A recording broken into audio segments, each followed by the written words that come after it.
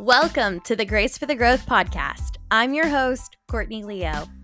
The goal of this podcast is to encourage you on your own growth journey by empowering you to live your life with authenticity, freedom, and confidence. We will get real and raw as we dive into honest conversations about life, faith, business, relationships, dating, healing, and so much more.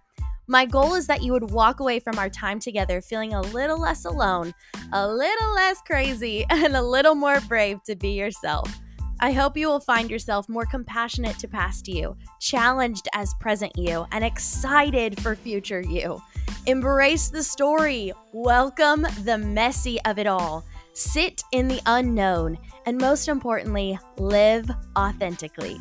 So pull up a chair in my virtual living room and let's dive into today's conversation. Hello, everybody. Welcome back to another episode of Grace for the Growth. I'm very excited about today's conversation. I have Bob Wheatley here, and we just got introduced by a common friend. I was on her podcast, and she was on mine, and we were sitting and talking, and she was like, hey, I really think that you have some alignment and purpose and passion with Bob, and so you need to get to know him. And so we've just connected, and you're an author, which I know we're going to talk about your book, and I've had the opportunity to read your book this week, and so I'm so excited for this conversation and for our listeners to get introduced. So welcome, Bob, to the Grace for the Growth podcast, and thanks for being here. Yeah, thank you for having me. Thank you for the opportunity. Of course. So if people don't know who you are, if this is their first introduction to you, give us a little backstory. Tell us who you are. Who makes Bob who he is today? What makes Bob who he is today? Yeah, sure. So I grew up in the church. I'm originally from Southern California. I moved to Nashville about 5.5 years ago, 2018. And I would have told you that I was a Christian for basically my entire life. Mm-hmm. I was baptized when I was young, probably 12 or 13. I went to a Christian middle school, went to a Christian high school. Instead of having my last name on the football and baseball jerseys, it was literally a cross. So it was like, okay, showing all the outward signs of being a Christian, pray before dinner, pray before you go to bed, and basically try to keep the law. And yet I don't know if I was a Christian. I don't think I was. If Jesus says, if you love me, you will keep my commandments, I'm not sure if I loved him because he doesn't put limits on that. He doesn't say, if you love me, you will obey my commandments, ... that are easy for you, or that you really enjoy, or that coincide with your plan for life. It's like, no, if you love me, you will let me be your master. And I can definitively say he wasn't my master. I didn't allow him to be. And so I was an athlete my whole life. I was a baseball player, football player, and I ended up playing collegiately at the University of Southern California, my dream school. My parents met there, so I always dreamed of growing up to be a USC Trojan baseball player or football player, whatever it was. And I kind of had this journey pre-written because, again, my parents met there. My dad was a basketball player. My mom was a cheerleader there. So just like storybook. Yeah. And so I grew up in that house. It was like, okay, well, this is how life operates. Like, we're all Christians because, remember, we prayed at dinner tonight, so we're good there. And then I'll just go to USC and, meet my wife and play ball and white picket fence happily ever after. And that wasn't how things turned out. Obviously, there was a ton of immaturity, lies, a lot of worldly thinking. I was not setting my mind on things above. I was setting my mind on the story I saw my parents live. And so fortunately, I ended up playing a couple of years of professional baseball. I played for the Toronto Blue Jays, played for the St. Louis Cardinals. I was never like a world-class baseball player, but I was decent. And so I'm tall, I'm left-handed. That always helps as a pitcher. And so I ended up getting drafted by the Toronto Blue Jays my senior year. I was a 26th round draft pick. I was number 774 overall. So it's not like, oh, wow, she's got Bob Wheatley on the podcast. Like, he's something awesome. No, it was 774 overall. They paid me $1,000. So it's far from, this amazing baseball career. But it meant a lot to me. It was something that I really worked hard for and worked a long time for.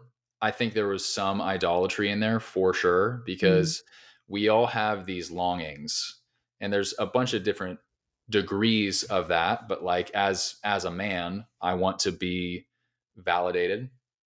I want to see power and strength.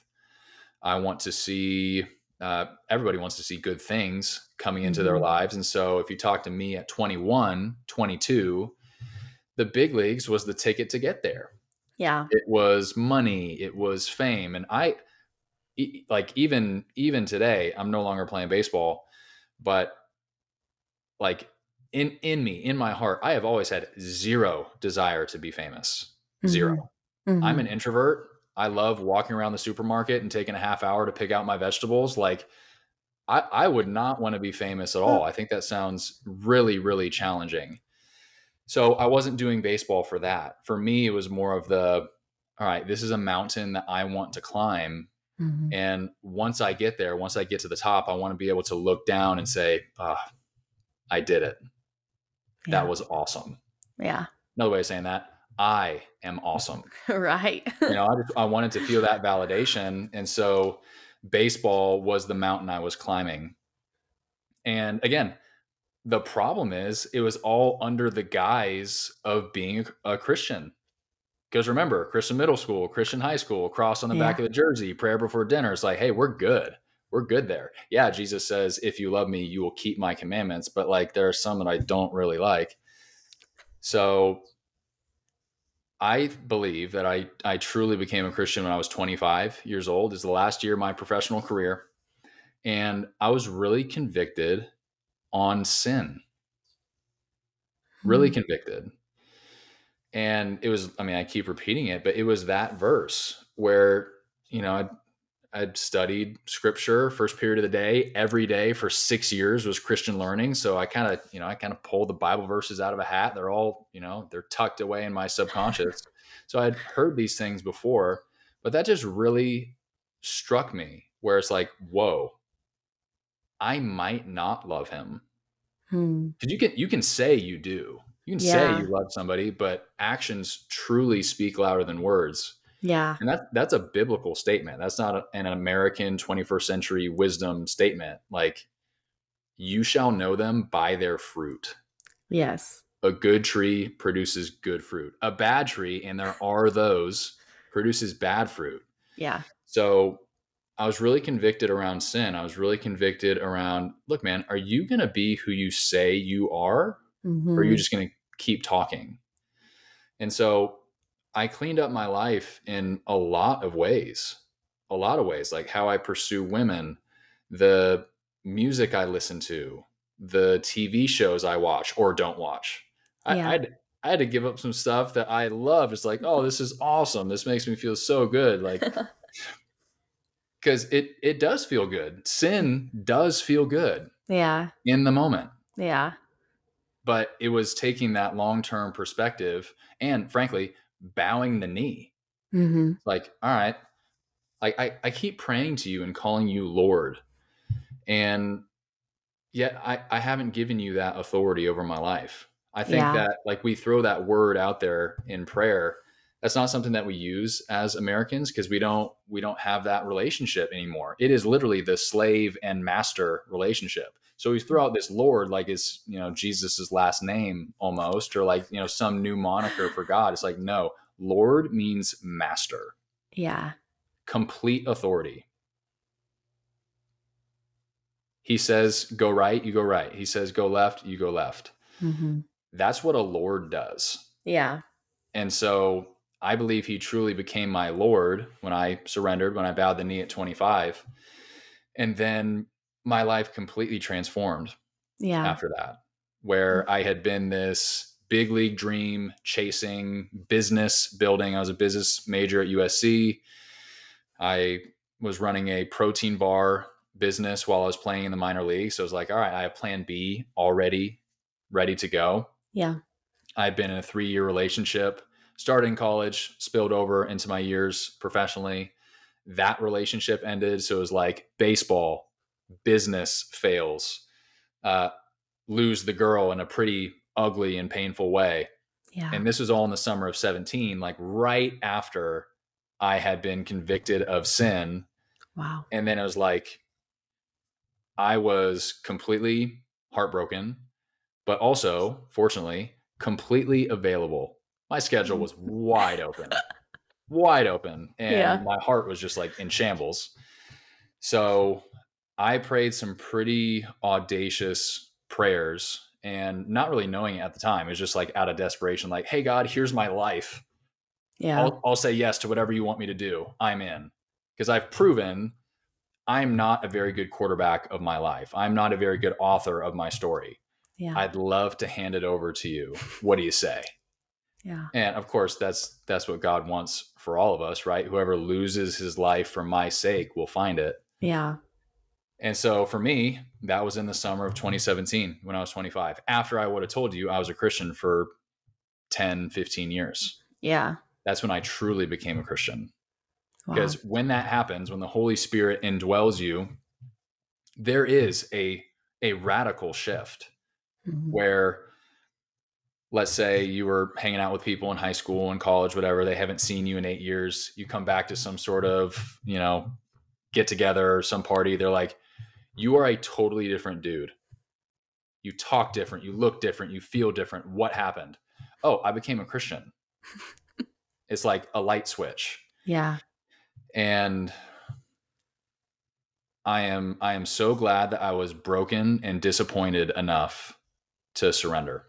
That's really where everything started. Yeah. Yeah. That's incredible story. You're not the first person I've talked to that has a transformational moment in the summer of 2017. For me, that's part of my story is the summer of 2017 is a huge moment of surrender as well. And I have talked to multiple people that have very similar stories. So Lord was doing something in summer of 2017 to a bunch of us. Like, good gracious. I guess so. He was working. There's just some coincidence. But he neither slumbers nor sleeps. Oh, there you go. He was working hard that year. I want to jump into your book. Your book is called Our Heart's Desire, How Our Stories Reveal the Thing We Want Most. Mm-hmm. And I've had the opportunity to read it. I got through it in pretty much one sitting.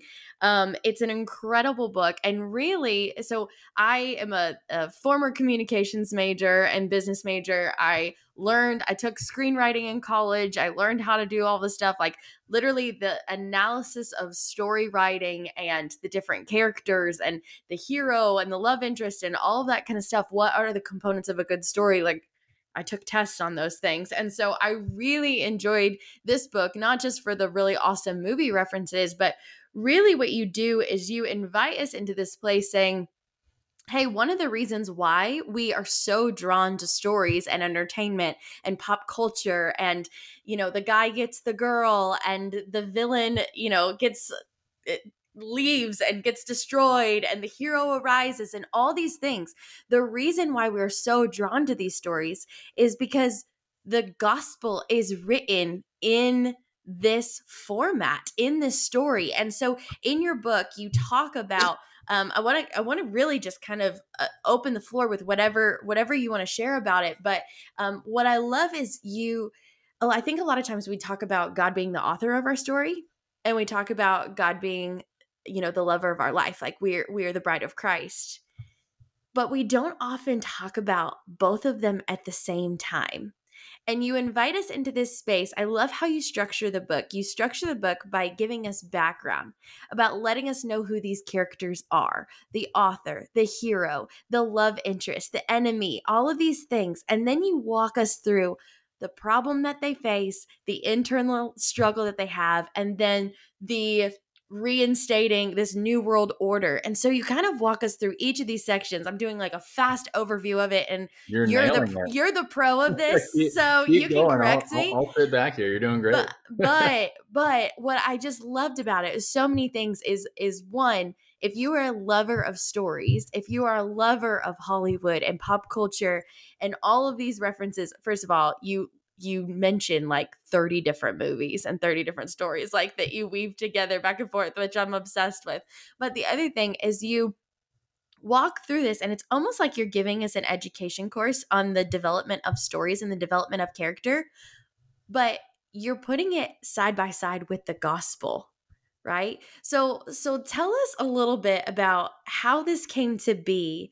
And especially, so a lot of our listeners here are walking through, we're in Grace for the Growth. And so part of that is to embrace our story and to understand that our story makes us who we are, and there are highs and lows and ups and downs, and there are different chapters to our stories, and there's no chapter that's in vain. Sometimes our chapters are setting the stage, they're the premise chapters, right? They're all of these moments, and it's very easy for us to sit there and go, man, like where's God in this? If God's the author of my story, like where is he at in this moment? Like I don't see him in this. So really I want to just talk about this and just hear from you what led you to create this, and maybe also talk about when we talk about stories and we talk about our life being a story and our life being inserted into the story of the gospel and in the story of the Bible.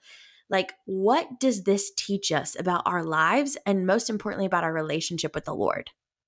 Yeah, definitely. First of all, I think your recap was just nails. So I can tell that Thank you've you. done a lot of study on stories and stuff like that. Some of it might have been slightly new for you, but yeah, you were all over that. So that's awesome. But yeah, Thank you. as far as the book, what is it?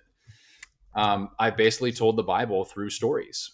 What Mm-hmm. I believe is that the gospel should not be complicated. It truly isn't complicated. In fact, like we look at the subtitle of the book, Our Heart's Desire, how our stories reveal the thing we want most. Mm-hmm. I truly believe that our favorite movies, novels, Broadway shows are whispers of the deeper desire, our truest desire to love God, Yeah. to know him, to be known by him, to be with him forever, to return to Eden.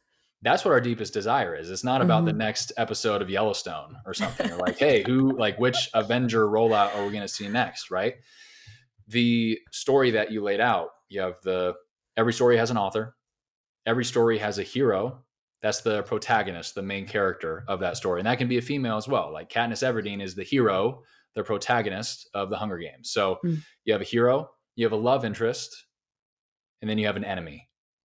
And so the way that that story unfolds, and I was clear in the book as well, there are some stories that don't fit this mold.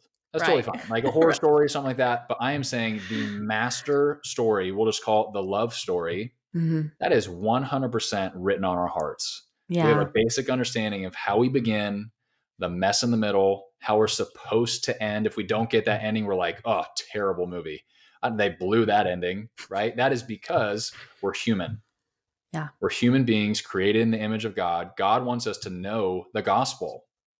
Now, the Great Commission, we have to go out and share the gospel, but when it lands on good soil, when it lands on a heart that is open to it, that heart is prepared.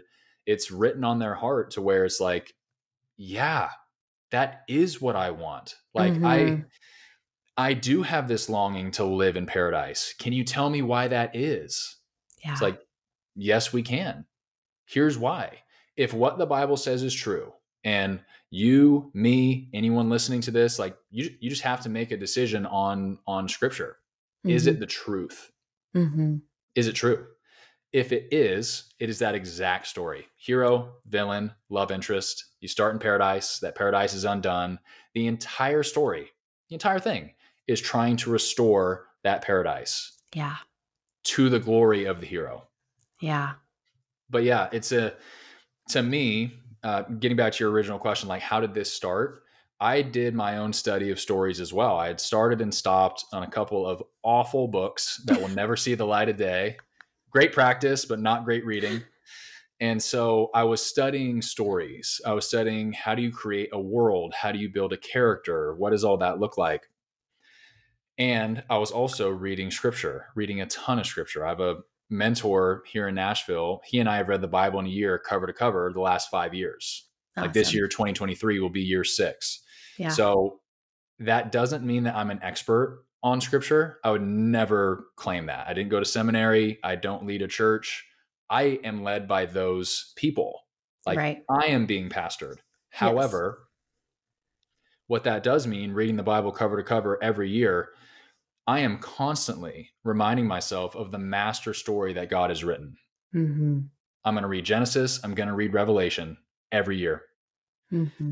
And as I did that, while I was studying stories, characters, world building, stuff like that, and kind of zoomed out, and Courtney, you know this is chapter 1 of the book. Yeah. I'm reading a science fiction novel. It's the same story: hero, villain, love interest, start in paradise, end in paradise. Mm-hmm. The hero wins the girl. And I'm like, why am I so moved by this moment? I knew it was going to happen. Yeah. I knew it was going to, like, of course it's going to happen. And yet I'm still cheering for it. It still feels good. It feels Yeah. right. It feels Mm-hmm. true. This is the thing that is supposed to happen. Why is that? And then I look at my nightstand. There's my Bible sitting there. I'm like, wait, it's the same story. Yeah. Paradise, hero, villain, love interest, an author that controls it all. And so by looking at the gospel, which is really just a story of human history, what has Mm-hmm. happened and what will happen, that's the gospel. Yeah. Like, tell the story. That's the gospel. Go out and Yeah. tell the story of God. By looking at it that way, it actually helped me to wrestle with some of the really difficult things of doctrine. Like, how do you reconcile predestination, which is a very clear doctrine, a piece in scripture? Like, we are called the chosen, right? Before the beginning of the world. How do you reconcile that with free will? That's interesting. If God is completely sovereign and nothing is outside of his control, then how does evil exist? Is God doing it? Is he allowing it? How do we make sense of that? Yeah. And so, yeah, you talked about the way I laid it out in the book, those two natures of God. I'm not talking about the Trinity, Father, Son, Spirit. I'm saying, how does he interact with us? Yeah. There's two ways. He is the author above the story, sovereignty. I am the God who was and is to come. Like, that's the author in him. He's also the hero. He is a participant in the story. That's how a God who is timeless can say something like, I'm jealous, or I'm angry, or says in the Gospels, the Pharisees rejected God's will for their life. Well, how do you reject the author's will for your life? Like, the author, every single word that I wrote in Our Heart's Desire was strategic. There's nothing that got away from me. There wasn't a single character on the page that was like, oh man, forget Bob. We're going to do something different. Like, I controlled literally everything in that book. That's what an author does. Yes. A hero does not. A hero is participating in that. So if you take some of your favorite stories, like, let's take Star Wars, for example, just because it's a very famous thing. Luke Skywalker, and again, sorry, spoiler alert, if you haven't seen Star Wars, I think it came out in 1978. So, we've had 40 something years, whatever that math is. So Luke Skywalker, right? It's a lot longer than 40, I think. 50 plus. Yeah. Enough to watch it. So Luke Skywalker blows up the Death Star, right? That's kind of like the momentous, oh man, like, we all get what we want. So my question in the free will line of questioning would be, was that his choice? Did Luke Skywalker have complete autonomy to make that decision? Yeah. And literally everybody's like, yeah, like, of course he did. Yeah, he was using the Force and stuff, but he chose to do that, right? He blew up the Death Star. You then follow up that question with, but did he also not have, can it also not be argued that he had zero control over that because George Lucas was sitting at his desk writing that story? Right. Like, that's the paradox, where it's like, within the story, which is where we are, like, I'm sitting here looking at you, you're wearing a striped shirt today. Totally within your control, is your decision. Like, you didn't audibly loudspeaker God's like, hey, striped shirt, today's the day. You chose that, right? You're right.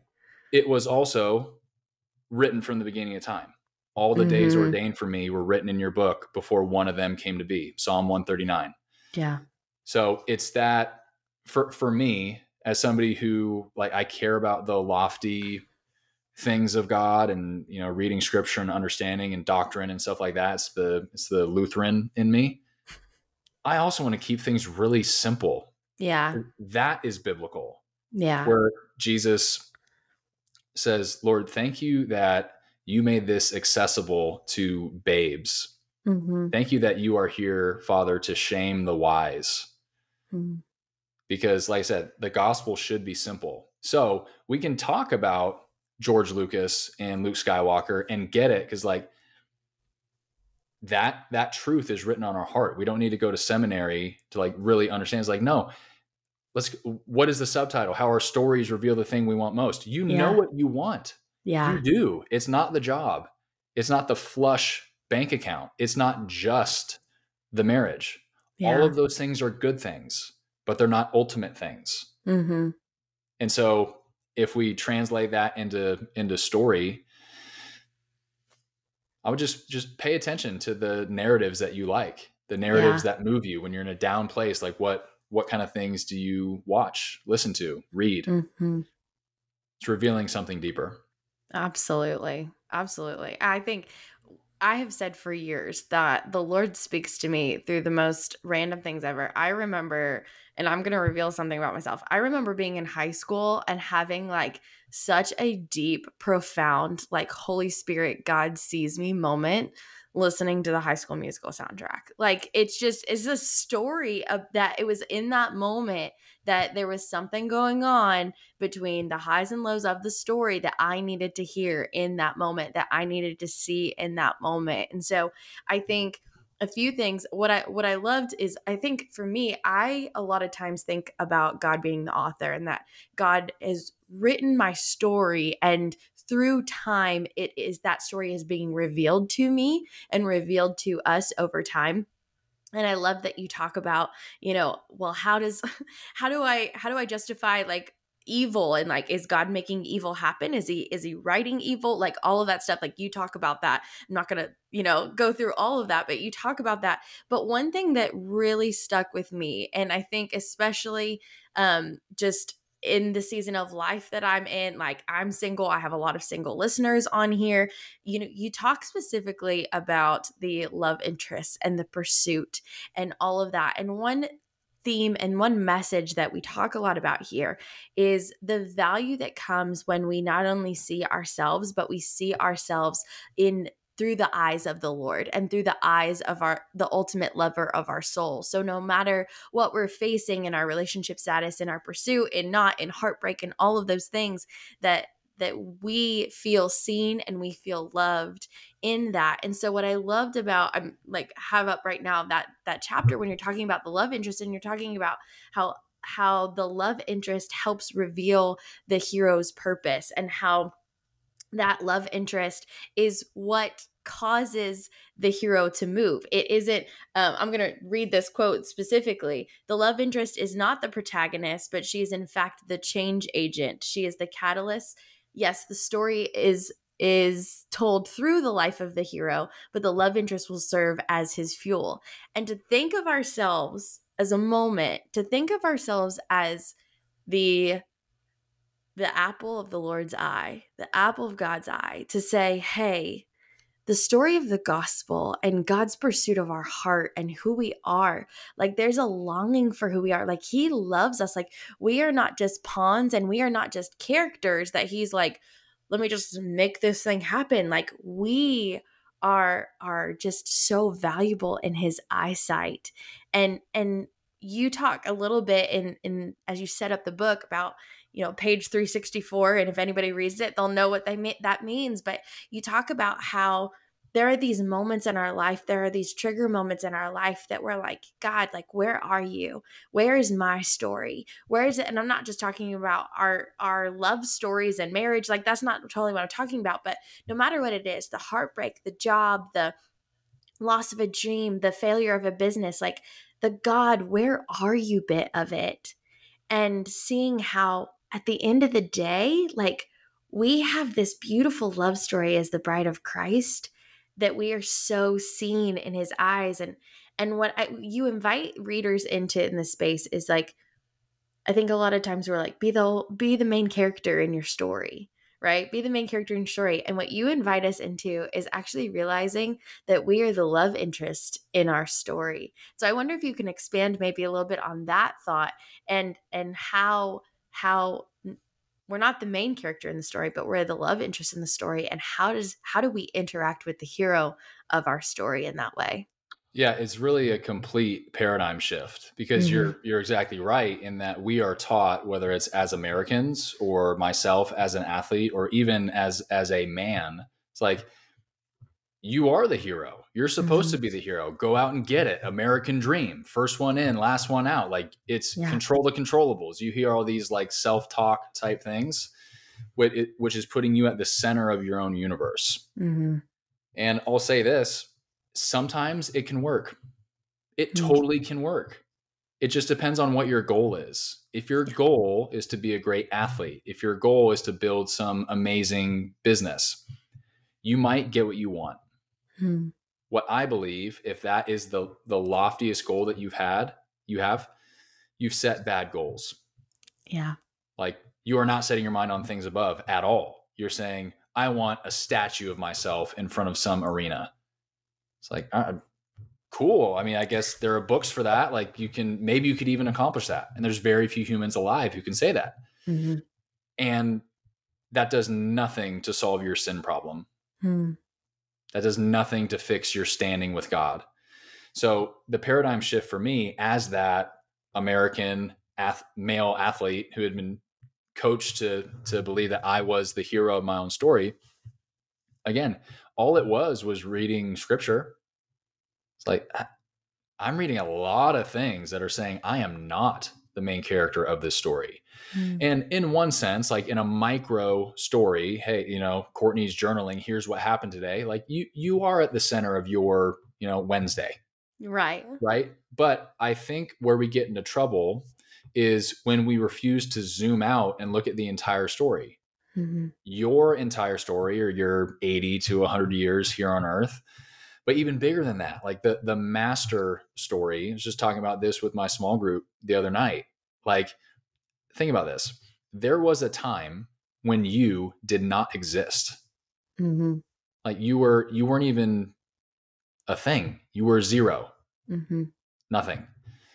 We call that the 1960s, the 1940s, the 1800s, like thousands of years where you and I did not exist and life was fine. The world kept on spinning because we were born into a story as a supporting character about God. Whoever loses his life for my sake will find it. Whoever realizes that he or she is actually a supporting character in the gospel, you will find your life. Things will start to make sense. The opposite of that verse, whoever keeps his life will lose it. Whoever thinks he's the hero, he's the protagonist, yeah, he might have his statue in front of an arena, but he will lose his life. He'll miss heaven. So yeah, it's a total paradigm shift in realizing there's so much freedom in that too. It's a humbling thing for sure. It's not easy to wake up and say, I can't wait to be a supporting character today. that completely goes against our flesh. However, that is literally a spiritual decision. It's a spiritual moment. We're like, God, I believe it. I believe that what you say in the Bible is true. I believe these things really happened. That Jesus was a man who walked the earth, who died, the tomb was empty. And I believe that matters. Yeah. I believe I will be with you one day. I believe that the wicked will be punished. I believe that you'll wipe away every tear. I am choosing to believe it because I was born in the 1900s. I haven't seen Jesus with my own eyes. I am trusting based off of my evidence, based off of working out your faith with fear and trembling. There's a lot of data, God, that says you're real. Yeah. And even more so, I want you to be real. The God that I meet in scripture, who, I mean, his mercy knows no end. His mercy is new every morning. Yeah. I want that God to be real. That is the greatest reality. If God doesn't exist and we're just kind of spinning our wheels here and we all have, 100 trips around the sun and then we call it a day. What a terrible, meaningless existence. Truly, like it's not even a funny thing. Like we'll come and go, we'll die, and then we go back to zero, and we won't even remember the good things that we had. So we're like, you're doing sex, drugs, rock and roll, you're chasing all the amazing things. Then you die at 100. I lived an amazing life. And then it goes to zero. It's like Control Alt Delete. It's gone. Yeah. Who cares? Yeah. Who cares? The only existence, the only reality that I would be excited about is if what the Bible says is true. It's the only one. Yeah. Because what God promises, what the Bible promises, is amazing. Yeah. It's amazing. It's better than the American dream. Yeah. It's better than the statue in front of the arena. Mm-hmm. And the Bible literally says that the heart of man has not conceived what is waiting for us in heaven. Yeah. Like our mind literally cannot compute what God has prepared for us. I'm on board with that. Yeah. But again, going back to what you shared, if we continue thinking that we're the hero of our story and we're kind of like looking up and shaking our fist at God, like, hey, like, why are you doing your protagonist dirty? You know? Yeah. That's missing it. It is. And again, it's a humbling thing. I don't want to like make light of it and say like, oh, well, like just get over yourself and realize you're the supporting character and then everything will make sense. We still have disappointments. Yeah. We still have setbacks, heartbreaks, all that stuff. But what those do is they give us a reason to hope. Mm-hmm. I think about that verse where, again, speaking about heaven, says that every tear will be wiped away. Yeah. It means we will have tears on earth. In this world, you will have trouble.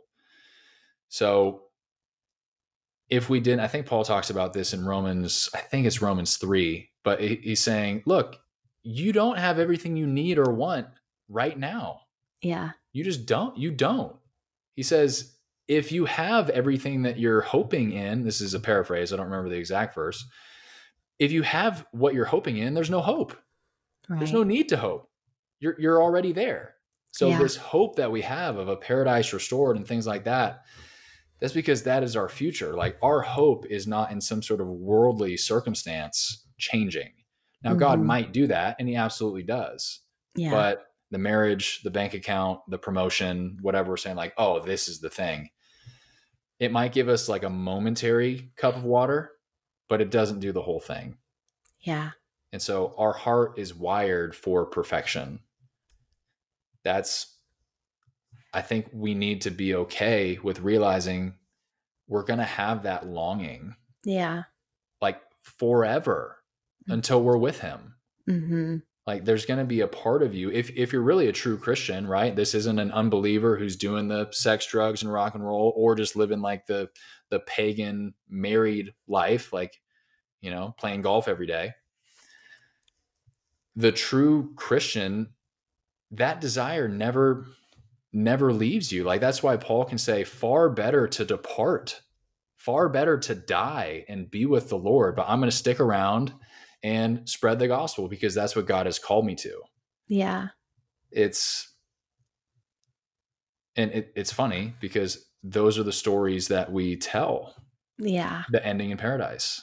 Mm-hmm. So like I said at the beginning, the gospel is not complicated.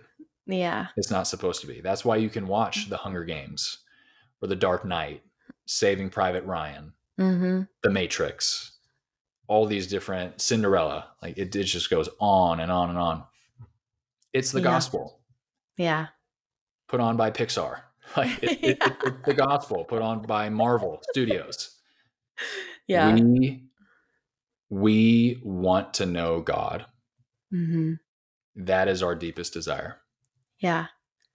Yeah. And we have someone who's pursuing us, and we have somebody who has shifted the story, who has sent his son, who has made sacrifices on our behalf, to pursue our hearts, to allow us to be the catalyst and the receiving end of his love. Like, we don't have to have it all together. We're not the hero.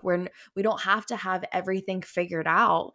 We get to sit, and yes, we have things that we are responsible to do and things that we are asked to do as children of God, but we also get to sit in this life and say, no, like, there is something about being pursued by the Father. And like, the Lord sees me and he sees my heart, and he's moved history, and he's come and he's sacrificed and resurrection and all this stuff for me. I'm on the receiving end of that. And what a beautiful place to be. That if we're the hero of humanity, then the story stops and ends with our life, but we are a part of the overall story of humanity and eternity that starts in Eden and ends in eternity. And then it doesn't end in eternity. It goes on and on. You know what I'm saying? Like, Yeah. we're a part of the whole story. Like you were saying earlier, like, my story starts when I was conceived. Like, that's when my story starts. God knew it was coming, but like,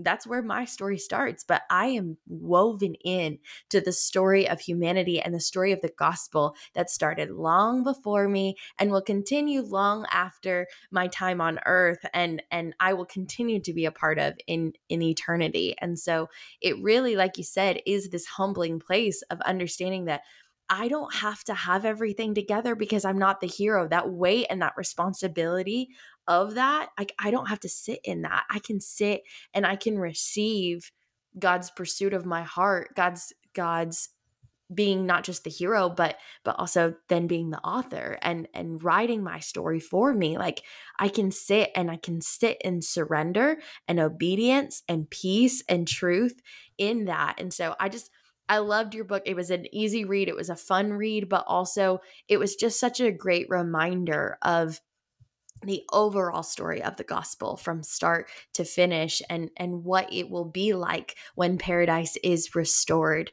and what that will be like. And so I'm so thankful for it. I'm thankful for your time, and I'm so glad that you wrote this. And I really believe that people will be blessed. Like, y'all, the links will be in the show notes. Go pick it up for sure.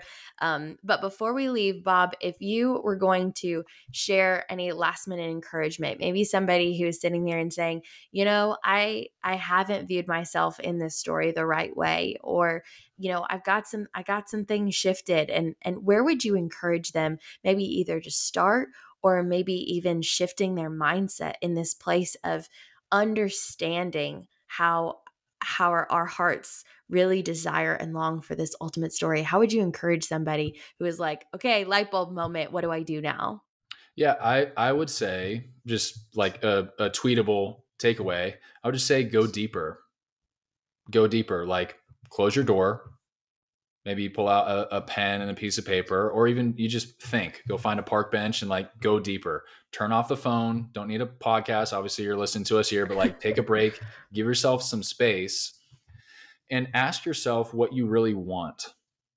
And I'm not saying like, oh, I want a house that has a 2-car garage and, a city view, and I want to be on a beach, or like, not those wants. Those are like smaller. I'm talking like emotionals. I'm talking like, what do you yearn for? Mm-hmm. What do you long for? Go deeper. And what I'd imagine you'll find, because if you're listening to this, you're probably a human, you want love, you want safety, security, you want affection, you want purpose, you delight in seeing powerful things, you delight in seeing justice, and you probably have a specific narrative that you say is good and right and true. So that's the first thing I would say. Just you have to make it your own. Like, I'm sitting here Mm-hmm. with you, Courtney, and we're nodding our heads and saying like, yeah, this is what we believe too. But everyone's faith is an individual faith. Everyone's relationship with God is an individual relationship. So I would say take some time and allow yourself to get vulnerable and say, what are the things that I really want? What do I want to see? Mm-hmm. And then a lighter homework exercise, like, go enjoy a story, go watch a Yeah. movie, go read a book, go buy a ticket for a Broadway show, something like that. And as you're sitting there watching, reading, listening, whatever it might be, just start to pay attention to, okay, like what's going on here? All right, main character, I see it. Villain, I see it.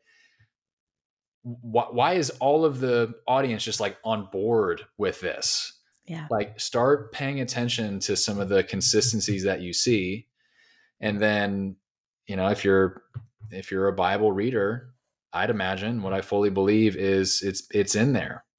Like all those things, the hero, villain, love interest, she doubts it, he proves it, her redemption, his reward. Like you have all these motifs in story. You see it all the time. It's a million different faces, and yet it still works. Yeah. We still consume it. We're like, yes, give me more of that. Her redemption, his reward. Why? Because that's what we want our story to be.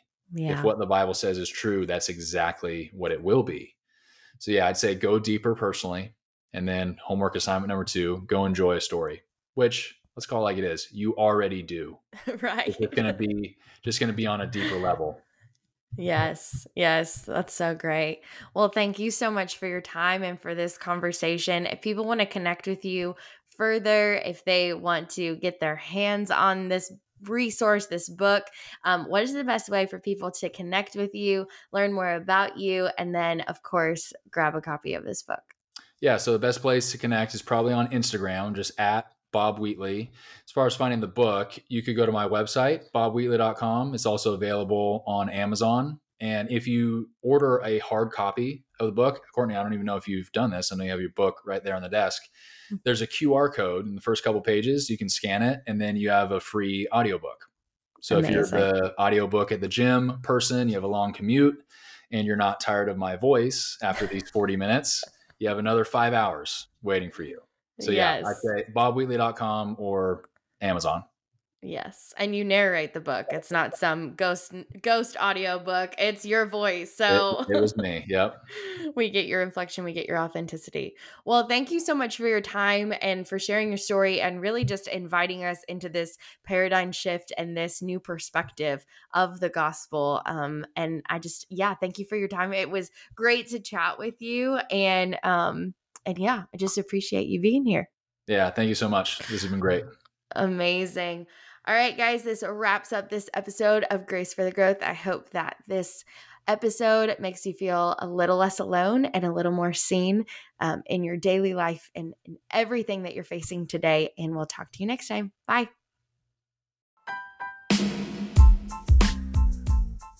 Thanks for listening to the Grace for the Growth podcast with Courtney Leo. I hope that this conversation encouraged you and inspired you on your own growth journey and as you pursue a life full of authenticity and freedom.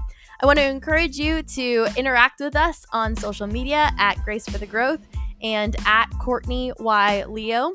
Also, if you've got any ideas, way that these episodes have impacted you or encouraged you, I want to invite you to either DM us or email us at hello@graceforthegrowth.com. Until next time, I challenge you to embrace your story, welcome the messy, sit in the unknown, and live authentically. Bye-bye now.